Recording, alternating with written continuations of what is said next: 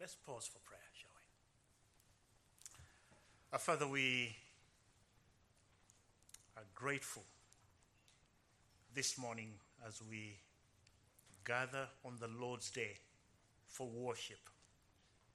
We count it a blessing and a real joy and privilege for us as your people to gather as we have done this morning.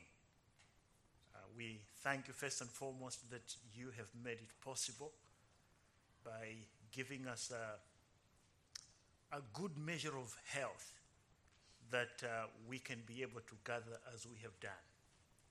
And thank you for this wonderful blessing bestowed upon us. And so as we gather in this way, we lift our voices, we lift our hearts to you, and acknowledge how totally and completely dependent we are upon your grace and your mercy. We come as a needy people, and we look to you to meet our spiritual needs first and foremost, that you will be pleased to speak to us from your holy word. Thank you that man shall not live by bread alone, but by every word that comes from the mouth of God. And we pray, dear Father, that in this hour you will so bless your word that as it is spoken to us, it will come to meet our spiritual needs.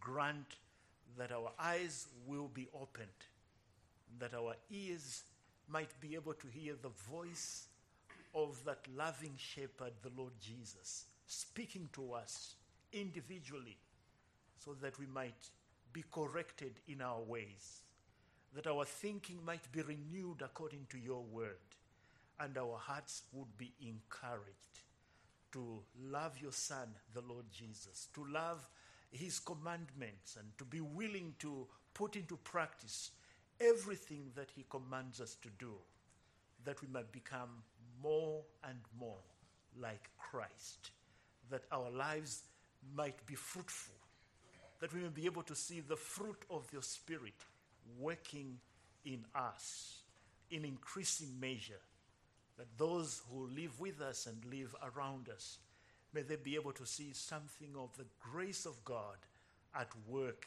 in our own lives. So we thank you then for this Lord's Day morning when we gather for worship. It's a day in which we seek to receive mercy and grace to help us in our times of need. We pray then that you will now come to us and lift your word out of its sacred pages and making it a living reality in our understanding and in our experience of it, that the Holy Spirit will powerfully apply this word to us and cause us to be transformed, to be changed, to be like our Savior, the Lord Jesus. We ask these things in his precious and holy name. Amen.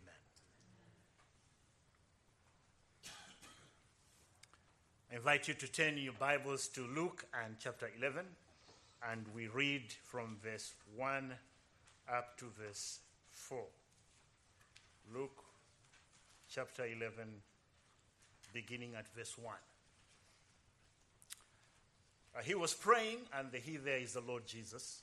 He was praying in a certain place, and when he finished, one of his disciples said to him, "Lord, teach us to pray, just as John also taught his disciples." He said to them, "Whenever you pray, say, 'Father, your name be honored as holy. Your kingdom come. Give us each day our daily bread, and forgive us our sins, for we ourselves also forgive everyone in debt to us. And do not bring us into temptation.'" I don't know how long it has been, but finally today we will come to the end of the Lord's Prayer.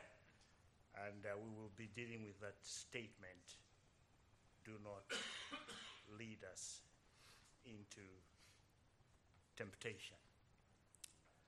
We have been engaged in a series of studies in the Gospel of Luke, then in the Lord's Prayer, what we call the Lord's Prayer, which is indeed the disciples' prayer, the prayer that our Savior, the Lord Jesus Christ, in answer to the question by one of his disciples, teach us to pray, and he shows them how they are to pray.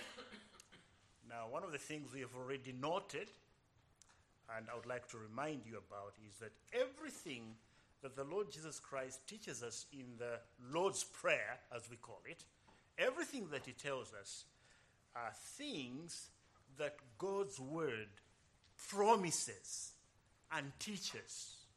Now, for instance, if you think about the beginning, our Father who is in heaven, hallowed be your name. The Bible again and again tells us or teaches us to honor the name of God. That is something that the Bible teaches, and this really is what New Testament praying, if you want to put it that way, is all about. That we are to go to God's Word and see what God has said to us, and those are the things that should inform our praying as we seek to pray together corporately as a people of God, as well as individuals in our homes. We bring to God the things that he teaches us. Your kingdom come. This is in fact what God has been working out in history. It is to bring about the kingdom of God. And that should be our interest, that we want to see more and more of that kingdom in our own lives. We want to see more and more of that kingdom in our congregation. And finally, we want to see the fullness of that kingdom finally come when God wraps up history and the Lord Jesus Christ, who is worthy, returns. And then when we seek God for our physical needs, give us this day our daily bread, it's because, once again, we not only recognize that God is our source, but we recognize that God has promised that he is going to supply, he is going to provide our needs, that we are to be reminded that the lives that we live here on earth, we did not sort of apply to God and say, you know what, it may be a good idea for me to be born on earth. Don't you think? And then, yeah, that sounds like a good idea. I'll make sure that you are born on earth. No, it is something God, in his sovereignty, without consulting you or anybody else, decided you were going to be born. And because it was his decision, he also made provision for you. And so when you are asking and praying that God would give you your daily bread, or give us our daily bread, it is in light of what God has promised. So everything that you can think about in the Lord's Prayer, you can find specific promises that the Lord has made to his people. And that is why the art of biblical praying is going to God's Word and saying to him, this is in fact what you have said. This is what you have promised. Fulfill that promise.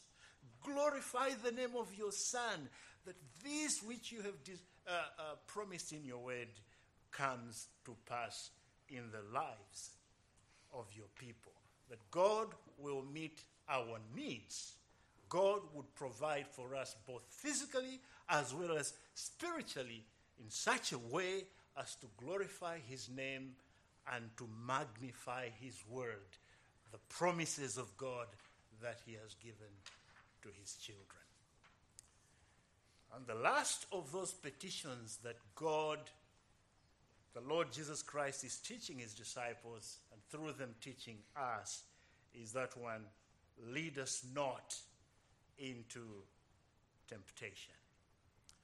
Now, in that prayer, the Lord Jesus Christ is asking us, as we think about the future and as we live our lives in this world, that God would so provide for us so that as we meet temptations in this world, that we will be prepared in heart and mind to be able to resist those temptations and to stand and live a life that brings honor and glory to God.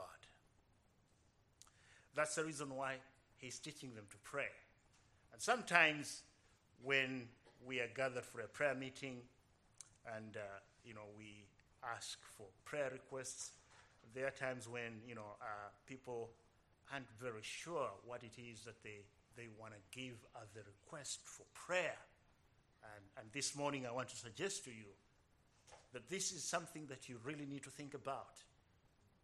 As you think about tomorrow, as you think about next week, as you think about next month and years, as you really think about the future, that we pray that God will make a provision for you spiritually, that you will be able to stand when you are tempted. That God would give you grace, that when you face temptation, you will overcome that temptation. That you will not give in to that temptation. That you will glorify God. You will glorify the Lord Jesus by living a life that is worthy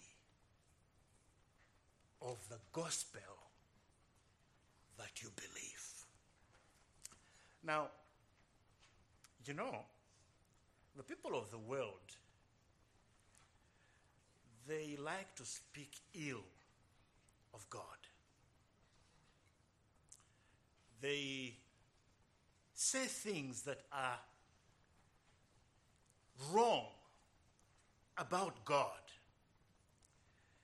But perhaps there is no better opportunity for them to speak ill of God as when they see a Christian who falls into sin. They'll say, this is what we always tell you.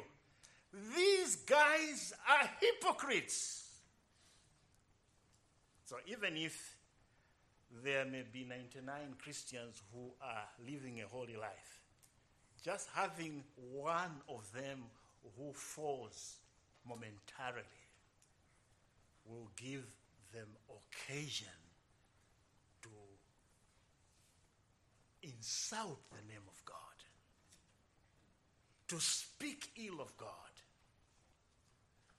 And this is why this petition that we are considering this morning is absolutely vital for us as Christians. Because, as the Apostle Paul, writing to the Romans, has said, the name of God is blasphemed among the Gentiles because of you. And what he means there, he says, is because of your hypocrisy, because of your double standards, because of the fact that you have yielded in and given in to temptation and done that which is wrong. So it's absolutely vital that we make this our earnest prayer. We make this something of real concern when we pray for one another. When, for instance, we leave this place and are going to visit another state or another city, that we pray for one another that God will give you grace wherever you are.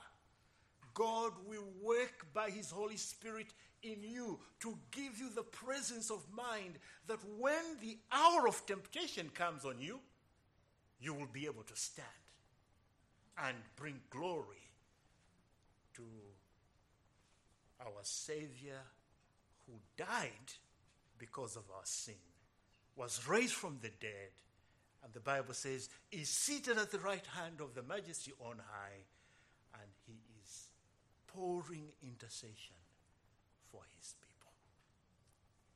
So remember, if for nothing else, for the fact that the people of the world love it when a Christian falls into sin. And the first thing I want to share with us this particular morning then is to look at the examples in the Bible of people who, in the light of temptation, have stood. So we look at the positive examples, and then we also look at the negative example of people who have given in. And perhaps there's no better way to start looking at the biblical examples of men and women who have stood in the light of temptation, and to think of the 3 Hebrew boys in Babylon. You remember those 3 Hebrew boys? They have been commanded to worship the statue that the king had created. Shadrach, Meshach, and Abednego. And they said, we cannot do that because we will be sinning against God.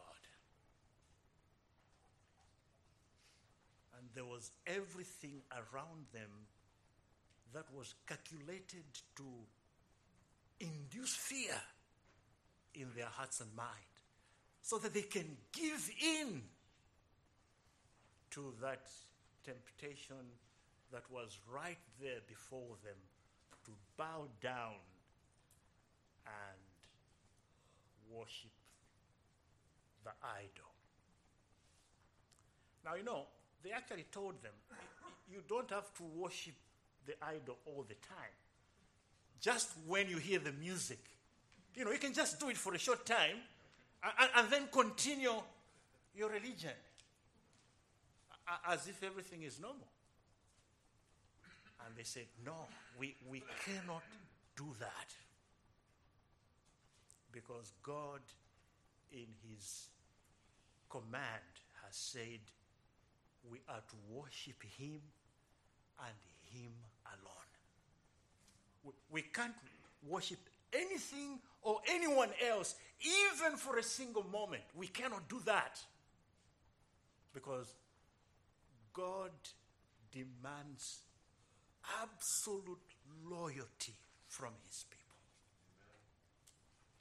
He wants us to be committed completely only to him and to no one else. And you remember how they continued to sort of induce fear in them. There was a furnace of fire that was awaiting. And they said on this particular day, it was heated 7 times more. In fact, they said the people who died are the ones who went to turn on that furnace. So it was a real fearful event. And God, by his grace, worked in the lives of 3 Hebrew boys that they respected the king, but they respectfully declined to sin against God. And they said, it's not a very difficult thing for us. we will not bow down to this idol. Our God whom we worship is able to deliver us from your hand, O King. But he might not deliver us. It might please him for us to glorify him by burning in the furnace. So even if he does not rescue us, we want you to know, O King, we will not bow down to the idol. The Bible says the king was absolutely mad. Here are these three insolent Hebrew boys. Who do they think they are? I am Nebuchadnezzar, and I'm going to teach them a lesson they will never forget. So they took them and they threw them into the furnace. And the one who was taught a lesson that he never forgot was in fact the king himself. Because when he looked into the fire, there was the appearance of the fourth man. And then he says to his people, did we not just throw 3 people into the furnace? Now look, it says there's a 4th one. And his appearance is like one of the gods. And the scripture says when they brought them out of the furnace, there was not even a smell of fire on their bodies or clothing, because they stood for their God. In the hour of temptation,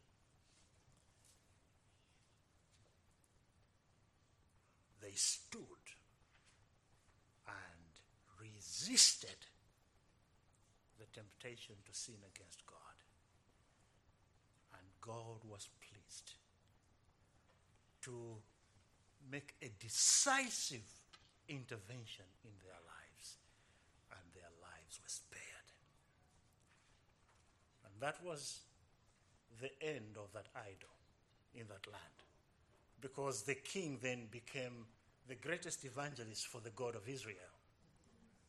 And he said, nobody should speak a word or anything against the God of Shadrach and Meshach and Abednego. If you do,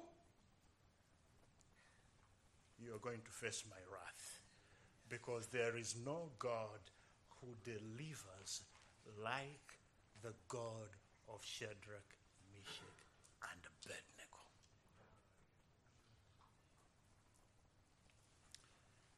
And then you remember Daniel in the lion's den.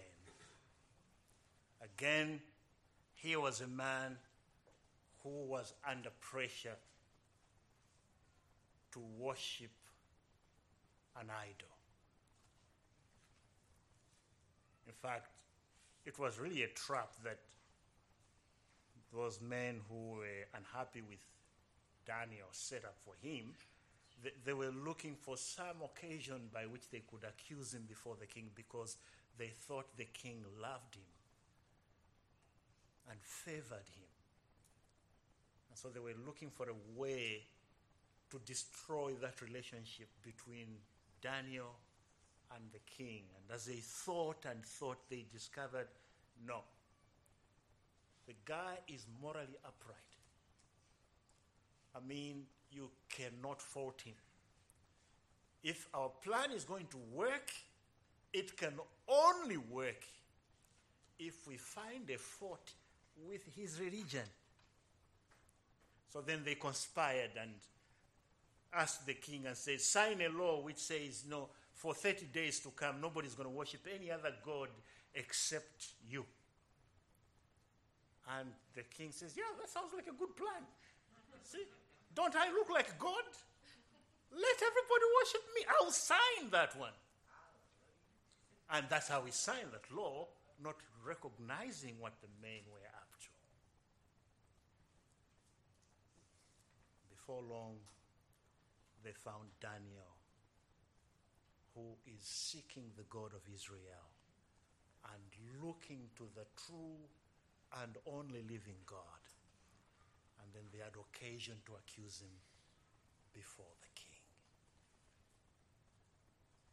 And then when the king realized what's going on, it was too late because he's already signed the bill without reading the fine print. They said, "You've already signed the law, sir. The man needs to be thrown into the den of lions." Daniel was thrown into the den of lions. And once again, God in grace was pleased to preserve the life of his servant Daniel, because the lion just had no interest in Daniel. They said, "This is not the type we eat. That's not the kind of meat." No. And so, until the next morning, the king came. He's really, really in trouble. He's wondering, has the God of Daniel rescued Daniel? So he cries out there with a real cry of desperation, "Daniel!" And Daniel is not at all in desperation. He is at peace.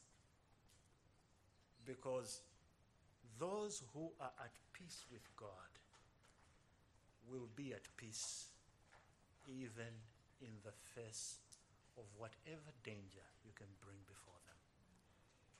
You remember Stephen? The Bible says he was being stoned, but he was peaceful. He was loving. He was caring. And he prayed for the people that were stoning him, right in the throes of death. And that's exactly what happened to Daniel. He says, "Don't worry, O king. The God of heaven sent his angels, and they have restrained these creatures against their nature." And quickly, the king gave command, and Daniel was out of that den. He was a man who was faithful to his God and refused to give in to temptation even at the pain of his own life. Now, the Lord Jesus Christ is teaching us that that is what we should be praying for. That God would be working in our hearts. The Holy Spirit will be working in our hearts and prepare us to say no to sin, whatever the consequences will be.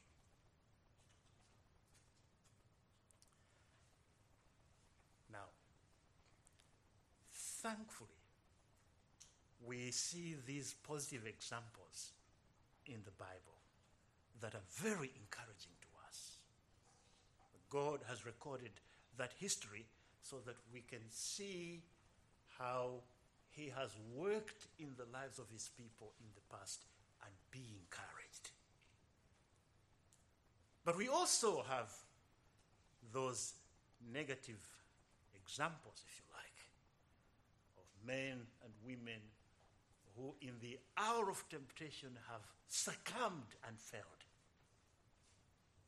And he has recorded those so that we might have a sober outlook, that we live in enemy territory. And there is real danger that we ourselves, if we are not committed to using the means of grace, might find ourselves failing and falling into sin. And the example that I want to give us today has to do with a rooster. It says the rooster crowed. You remember that story? And he had said, I am prepared to go with you, even if it means I'm going to die.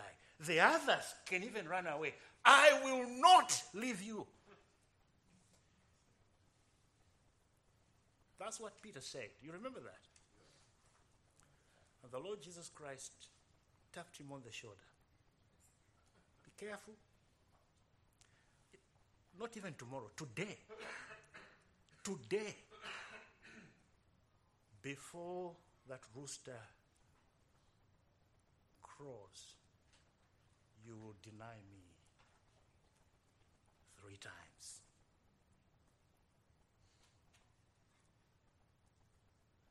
And you know, it wasn't the soldiers armed to the teeth who came to Peter. It says it's a girl. A girl came to Peter. You know, you look like a Galilean. I think you also belong to him. And he says with curses. It means he was invoking a vow. I swear to you, I don't know this man. And then the rooster crowed. And the scripture tells us that he was broken. Peter went out and wept bitterly. Remember how the Lord Jesus Christ had warned him. He says, pray that you may not enter into temptation. This is what the Lord Jesus Christ is referring to. This is how you prepare for the hour of battle, is on your knees, seeking God, asking for grace, asking for the Holy Spirit working in your life to give you the presence of mind that when that hour comes, you would be able to say no to sin.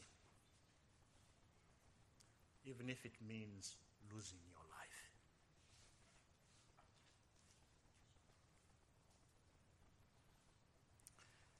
Now, secondly, we need this prayer because we have an enemy. The Bible tells us we have an enemy, a powerful enemy, a relentless enemy, an implacable enemy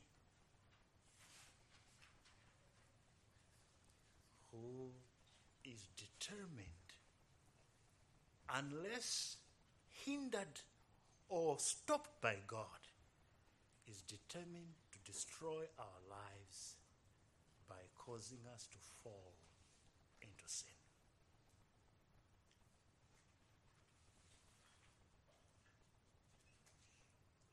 We have an enemy,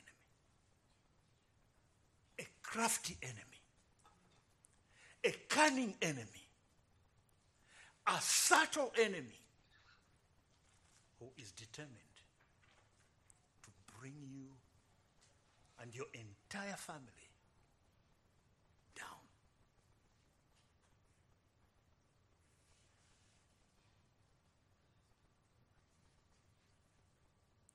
He came to our first parent.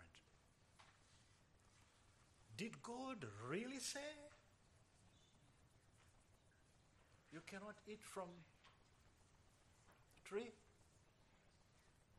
Really? Did you hear? Is that what he really said?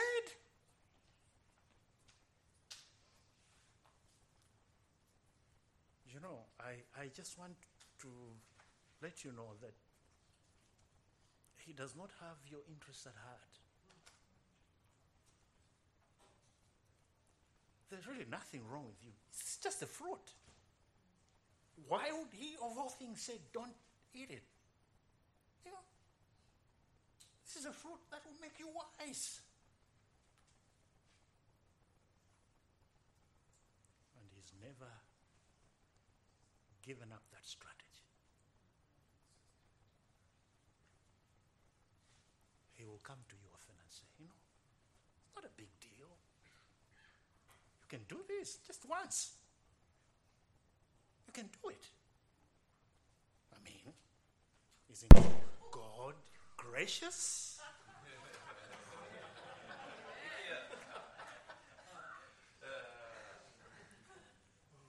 Is he not forgiving?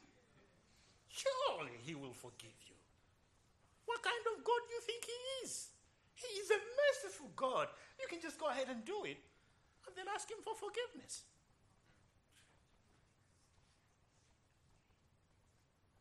And then once you give in, then you turn around and say, you see, you are not a Christian. Look what you've done. God cannot forgive you. A while ago he said, you can do it. Now he turns around and says, there's no hope for you.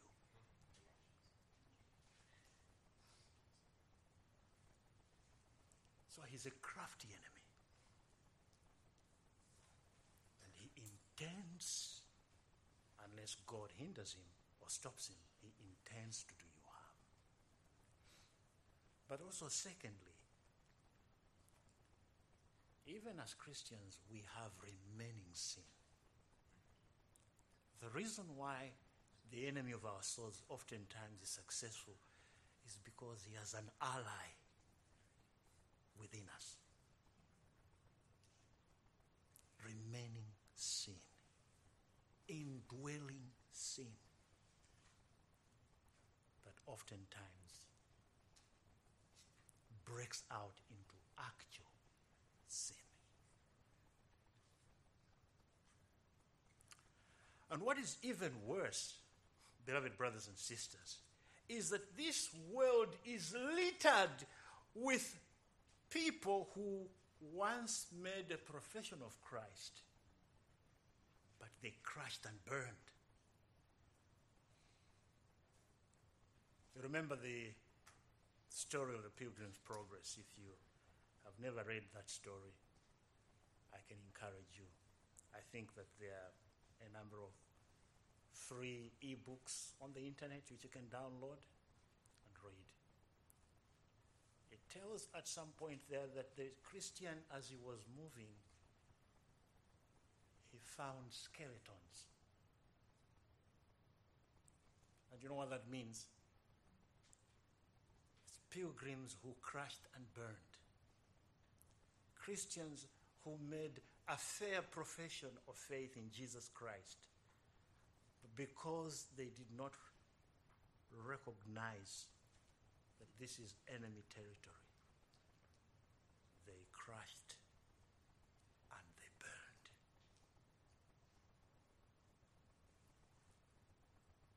And what are we to do then as Christians? Well, then thirdly, the Lord Jesus Christ encourages us here to use diligently the means of grace that God has made available to you and to me. The resources of grace that God has made available to us. That's the reason why God has made you part and parcel of a body of his church. That you will gather together to encourage one another. The Bible says, confess your sins to one another, that you may be healed. That's the reason why God has given you pastors and elders, that they will be able to counsel with you and pray with you, that God would give you victory over sin in your life. But the primary way in which we receive future grace to keep us from falling is prayer. And that is why it's absolutely vital for you as an individual Christian to be committed to seeking God in prayer. To look to him, to cry to him daily that he will prepare you for battle. Prepare you for this hand-to-hand combat with your own sin. The Holy Spirit will work His grace in your heart and mind, transform you in such a way that you truly are against sin. Not just in other people, but against sin in your own life. It is easy for us oftentimes to have an ego eye of the sins of other people. And yet we don't see our own sin. Brothers and sisters, I want to say to you, this is a hand-to-hand combat we are engaged in. And we need God's grace, God's favor. That's the reason why you meditate upon God's word. That's the reason why you pray for understanding, that your mind is illuminated to understand God's word, to see how you can apply it in such a way that you can stand against sin. You can grow in grace. You can be sanctified, become more and more like Christ. We need to seek God in prayer. Now, I don't know if you are aware, but that little phrase there, deliver us from evil, has been a subject of contention for centuries.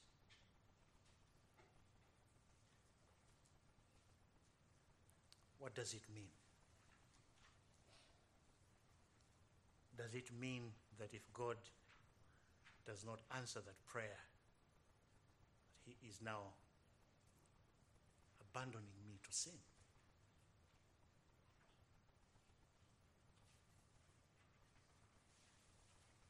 James chapter 1 says no. No one should say when they have been tempted that I have been tempted by God, because God does not tempt anyone.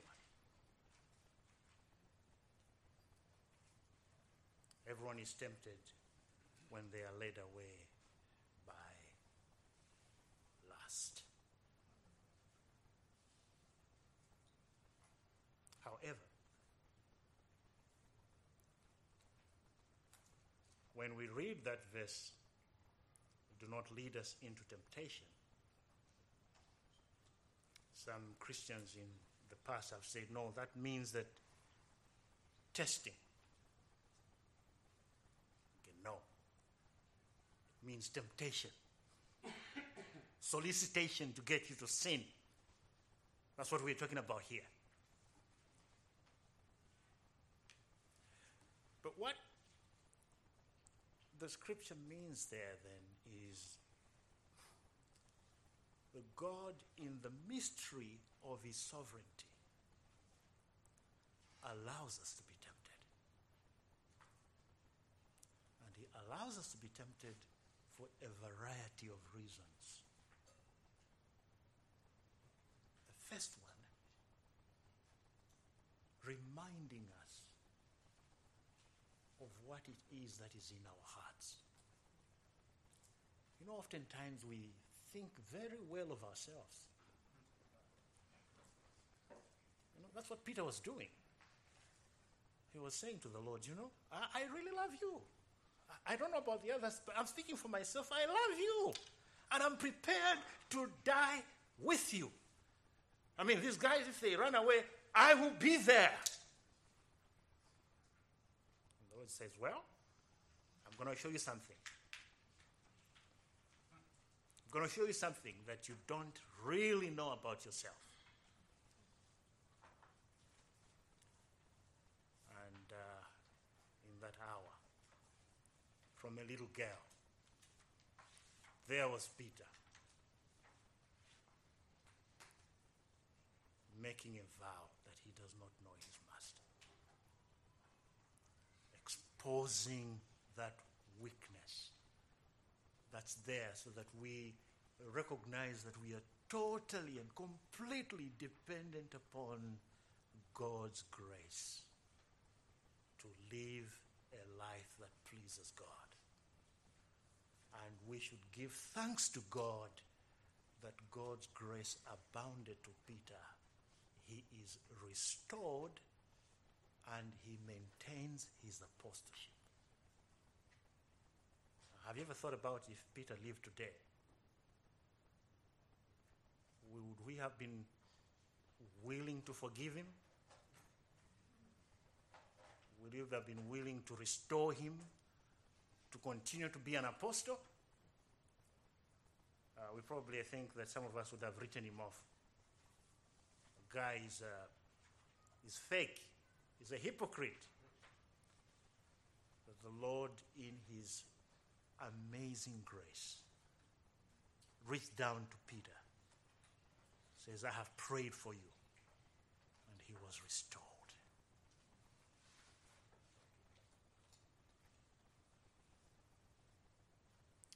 Now, it has been customary for the church, and I think you may have heard this at some point in your life, that we say that God sends trials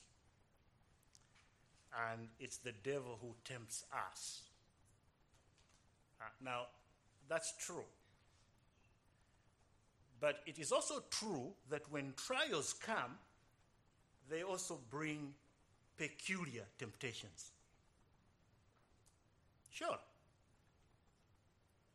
You remember a man called Job?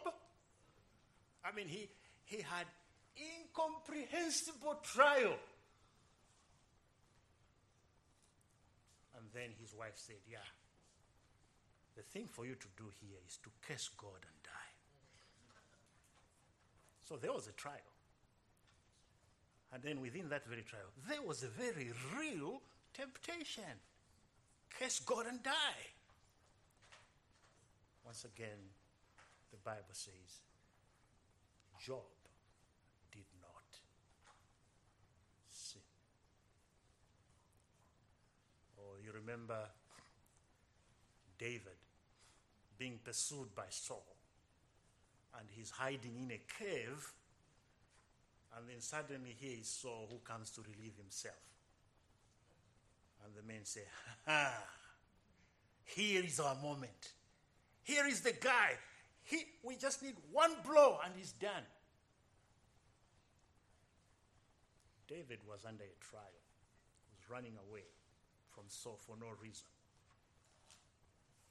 Here is a temptation to kill Saul. And David, by God's grace, has the presence of mind, says, no, we can't do that. Because he is the Lord's anointed. God will deal with him in his own time, in his own way. So often, when there is what we call trial, there's always a temptation. Or if you think about Joseph, have you ever thought about how Joseph was able to resist Potiphar's wife? The very fact that his brother sold him. Can you imagine what that must have meant to him? And Joseph, must have been crying out to God, why could you allow a thing like this to happen? And the Bible says God comforted Joseph. He knew God must have a purpose in this. And he was at peace. He knew, I can't understand what's going on, but I know somehow God is in this and he means well. So that when that temptation came from Potiphar's wife, he was ready. Because he'd been praying all the time when he was under that kidnap, being sold as a slave. He'd been crying out to God for help. And by the time, the Bible says, Potiphar's wife it wasn't once, she was constant, every day. And every day David said, no, I can't do this. It will be sin against God. It was that same providence, being hated by his brothers, being sold. That is the providence God used to cause him to pray, to cause him to cry to God, to be ready for temptation.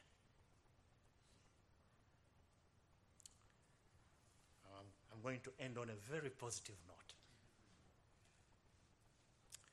1 Corinthians chapter 10 and verse 13.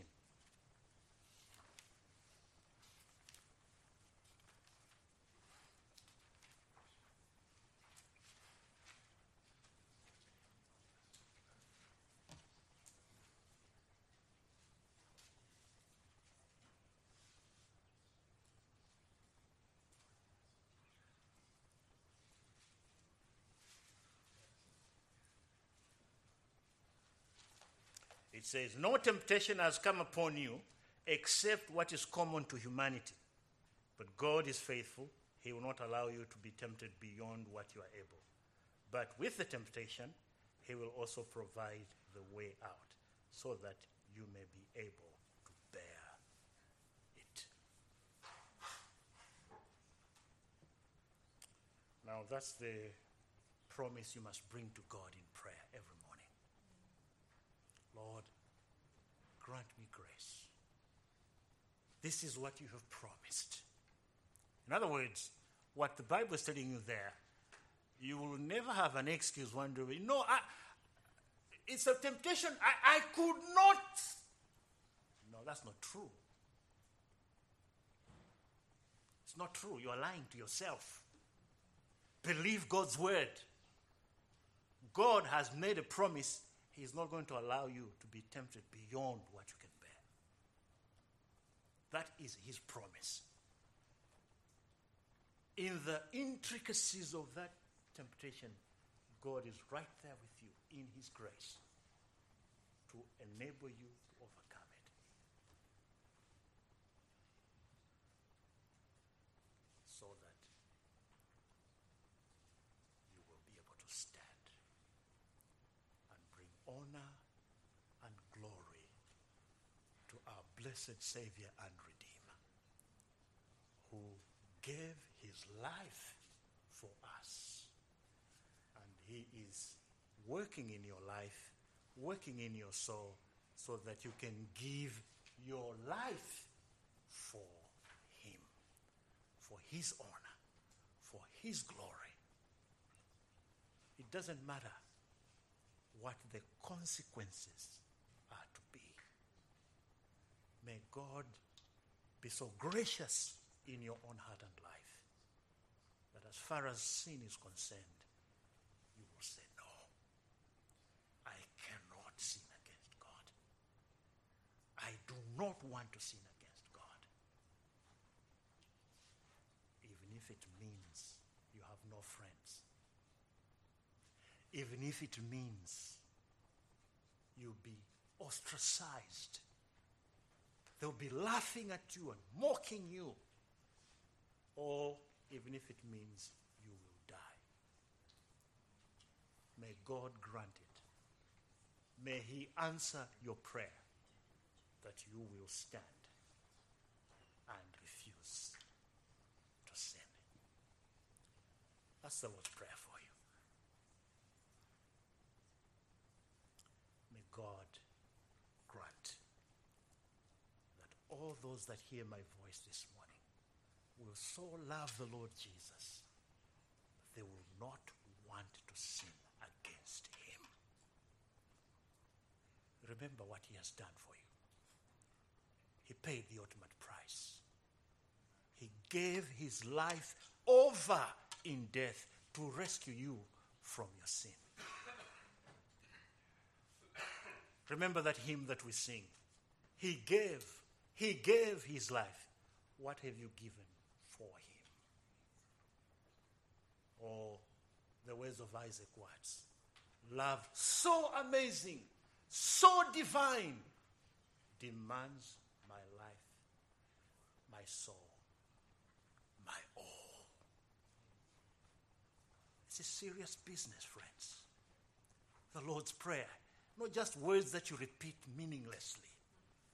God is teaching you to seek His grace, that in the evil day, in the expected hour, in that dark corner when you are alone, by His grace, you will stand and not sin.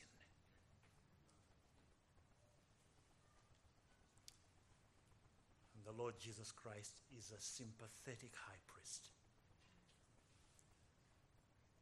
And He says He ever lives to care for you. And when you have failed, He's not going to cast you away, but you will return to Him in humble repentance, seeking forgiveness and asking His grace that you might be able to live for Him, to stand for Him, to glorify Jesus. Let us pray. A gracious Father, as we come to the end of our sermon this morning, we feel our own weakness and sin in our hearts. But we thank you that the Lord Jesus Christ, the perfect sacrifice, the sympathetic high priest, who was tempted in all points and yet was without sin. And He gave His life for us to rescue us from this present evil age, so that we might live lives that are worthy for His honor and for His glory. We thank you for your word. Bless it and seal it to our hearts. May Jesus, our Savior, be honored and be glorified, because we ask in His precious and holy name. Amen.